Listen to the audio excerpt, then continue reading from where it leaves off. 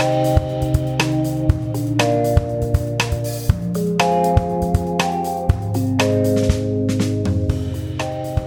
everyone, welcome to episode 28 of the Through Ball podcast. I'm your co-host, Bidemi Ologunde. On this podcast, myself and my brother, Akinola Ologunde, present global news, updates, rumors, and in-depth analysis of the game of football, also popularly known as soccer. On this episode, I'll be discussing how this year's FIFA World Cup that will take place in November will cause an unprecedented interruption right in the middle of the ongoing 2022-2023 season across football leagues worldwide. Thank you for your time. Let's get to it. Okay, so in 3 of the past 4 seasons, the gap between Manchester City, Liverpool, and the nearest English Premier League title contender was at least 15 points. That meant that it became mathematically impossible for anyone to so much as enter their orbit approximately 1 month before the final match of the Premier League season. However, even in this era of their duopoly, the ongoing 2022-2023 season, which began on Friday, August 5, is unlike any other season in the history of English football. So not only has it seen major turnover at nearly all of the top clubs in the English Premier League, including significant changes to the Liverpool and Man City rosters, but this season also has a FIFA World Cup crammed right into the middle of it. So like the rest of the football leagues worldwide, the English Premier League will halt during the weekend of November 12 after about 16 rounds of matches, at which point players will be released to join their national teams at the FIFA World Cup in Qatar. After the World Cup final on December 18, the Premier League plans to resume matches on December 26th, just about a week after.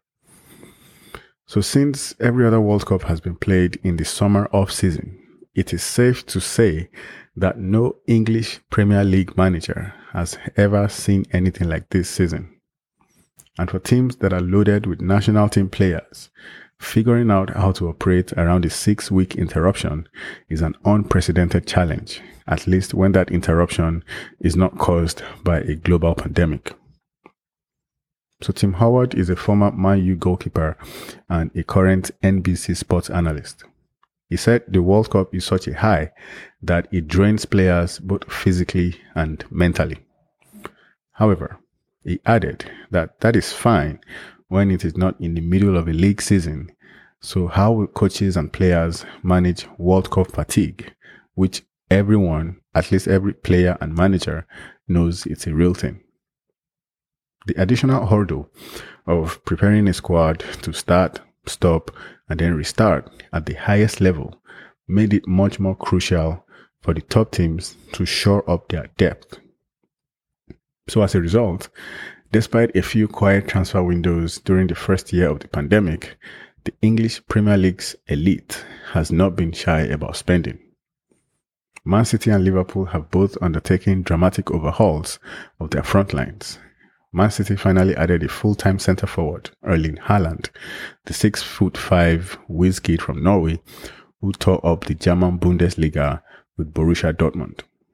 Man City also picked up Argentine forward Julian Alvarez to replace some of the production it lost in Raheem Sterling's move to Chelsea. Liverpool, meanwhile, bid farewell to its Senegalese star Sadio Mane and added Uruguay's Darwin Núñez. So that change meant that out of the 3 forwards that led Liverpool to the Premier League title in 2020, only Mohamed Salah remains as a regular starter. Of course, it's too early this season to predict if any of the big 6 will be able to catch either Man City or Liverpool. So the rest of that big 6 are Arsenal, Chelsea, Man U, and Tottenham. Unfortunately, several of those teams have looked little more than average over the past 2 seasons. Chelsea is entering its first season since the forced sale of the club by its longtime owner, Russian oligarch Roman Abramovich. The team is now controlled by a consortium led by American Todd Boehly, one of the owners of the Los Angeles Dodgers, which is a baseball franchise. Although Mr. Bowley likely won't spend as freely as his predecessor, he has been itching to make a signature acquisition beyond Raheem Sterling. So for Arsenal, there has been little more success in landing its targets, and they've already spent more than $130 million to improve a squad that fell apart down the home stretch of last season. Tottenham appears more stable after adding Brazilian striker Richarlison to its already devastating pair of Harry Kane and Son Heung-min. The club is betting on manager Antonio Conte, the Italian taskmaster, to find the right balance in its first full season in charge. As Spurs will remind you, Conte was the last manager who was not named Klopp or Guardiola to win the English Premier League title. So nowhere is the uncertainty greater than at Manchester United. Now in what amounts to its fifth reboot since the departure of coaching legend Alex Ferguson back in 2013, Man U doesn't know if Cristiano Ronaldo, its top scorer, will be around for more than a few matches. Ronaldo, who led United last season with 18 league goals, has not been shy about expressing his desire to leave to play for a club that qualified for the Champions League. Man U missed out last season by slumping to 6th place. There's only one problem, however. No one in the Champions League seems to want Ronaldo. His agent, Jorge Mendes, has shopped him around Europe for weeks, only to come up short. So Ronaldo, who is now 37 years old, may have no choice but to play out the season in Manchester as time ticks down on his career. Man U's new manager, Erik ten Hag, who just arrived from Ajax Amsterdam, has said that Ronaldo is in his plans for this year, although that relationship is tense. Ten Hag substituted him at halftime during a preseason friendly match against Rayo Vallecano on July 31st at Old Trafford. So Ronaldo responded by simply leaving the stadium, along with several other players who were out of the match. So whichever way the Ronaldo situation unfolds, Man U believes that Ten Hag gives the club its best shot in a long time to build a stable foundation. It is now his job to capitalize on the most uncertain season in years and rattle the top two, even though it's not as if Man City across town is worried.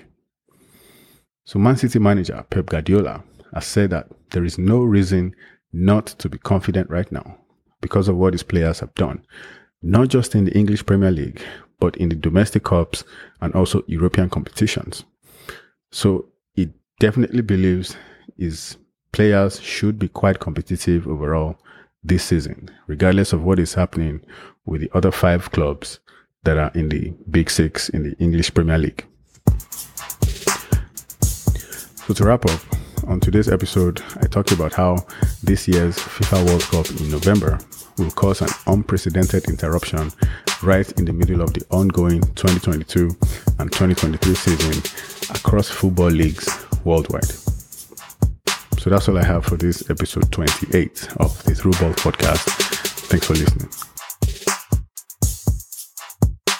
The Through Ball podcast is produced by Sunshine Media in association with Alowonle Productions. Production, editing, and fact-checking by Akinola and Bidemi Ologunde. Audio engineering and graphic design by Bidemi Ologunde. Please join us again on the next episode as we continue with deep dives on football news, updates, rumors, and analysis. Make sure you subscribe to the Through Ball podcast on Apple Podcast, Stitcher, Spotify, Amazon Music, Google Podcast, Pandora, TuneIn Radio, or anywhere you listen to podcasts. Also, please share the show with anyone who you think might benefit from it. For questions, comments, or any suggestions, please send an email to throughball10@gmail.com. Please remember to leave a review for the podcast if your platform allows you to do so. Thank you for your time. See you on the next episode. Bye for now.